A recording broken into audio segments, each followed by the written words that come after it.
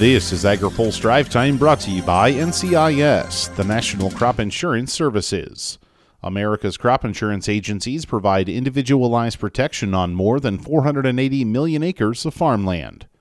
Good Wednesday afternoon. I'm Spencer Chase. EPA Administrator Michael Regan says the Biden administration plans to consider the current economic framework when deciding future biofuel mandate waivers.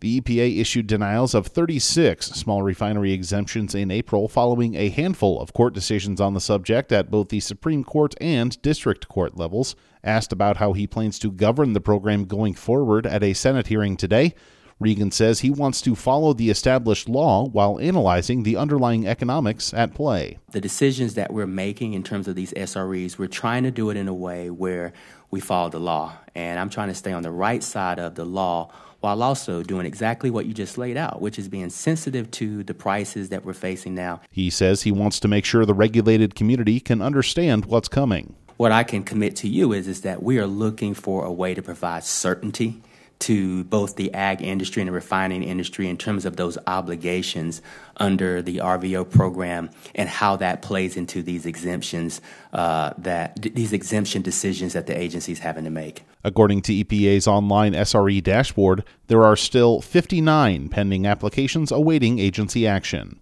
A federal regulator is gearing up for discussions at the intersection of agriculture and carbon sequestration. AgriPulse's Amy Mayer has more. The federal regulator that makes sure corn, wheat, and other commodities all have sound futures contracts is gearing up to provide the same service for carbon offsets. And soon the Commodity Futures Trading Commission will seek public input, Chair Rustin Benham announced during Politico's Sustainability Summit today. We're going to put out a consultation, hopefully in the next couple weeks, that has a broader set of questions that we can get feedback from, and then we'll have the roundtable June 2nd, which is just 2 weeks away from today.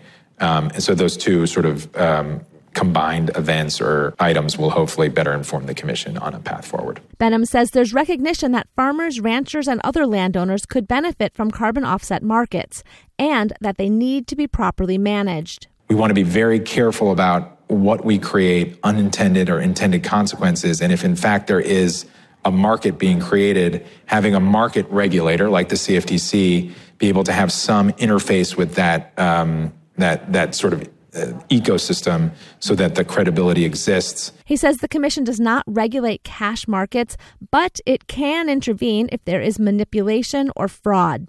That's because futures contracts depend on them.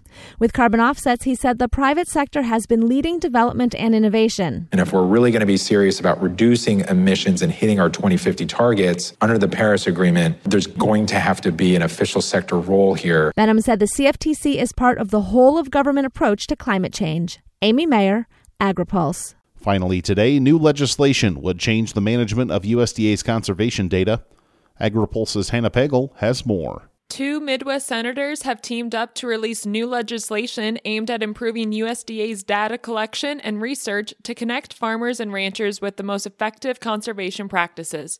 South Dakota Senator John Thune and Minnesota Senator Amy Klobuchar have released the Agriculture Innovation Act. The goal of the legislation is to improve USDA's secure and confidential data collection procedures, which assess how conservation and production practices increase crop yield, bolster soil health, and boost productivity. According to a release from Thune and Klobuchar, USDA already manages and stores valuable producer data. However, the senators say the data can be better utilized to bolster producers' understanding of which conservation practices help reduce risk and increase profitability.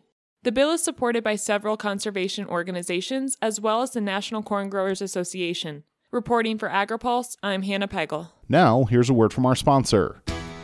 AgriPulse Drive Time is brought to you by America's crop insurance industry, which is thankful for the continued support of farmers, commodity organizations, rural businesses, lenders, and lawmakers who are fighting to maintain a strong farm safety net, providing individualized protection on more than 480 million acres of farmland. Crop insurance remains the smartest, most efficient way to secure America's food, fiber, and fuel supply. That's all for today's Drive Time. For more agriculture, trade, environment, and regulatory news, visit agripulse.com. Reporting in Washington, I'm Spencer Chase.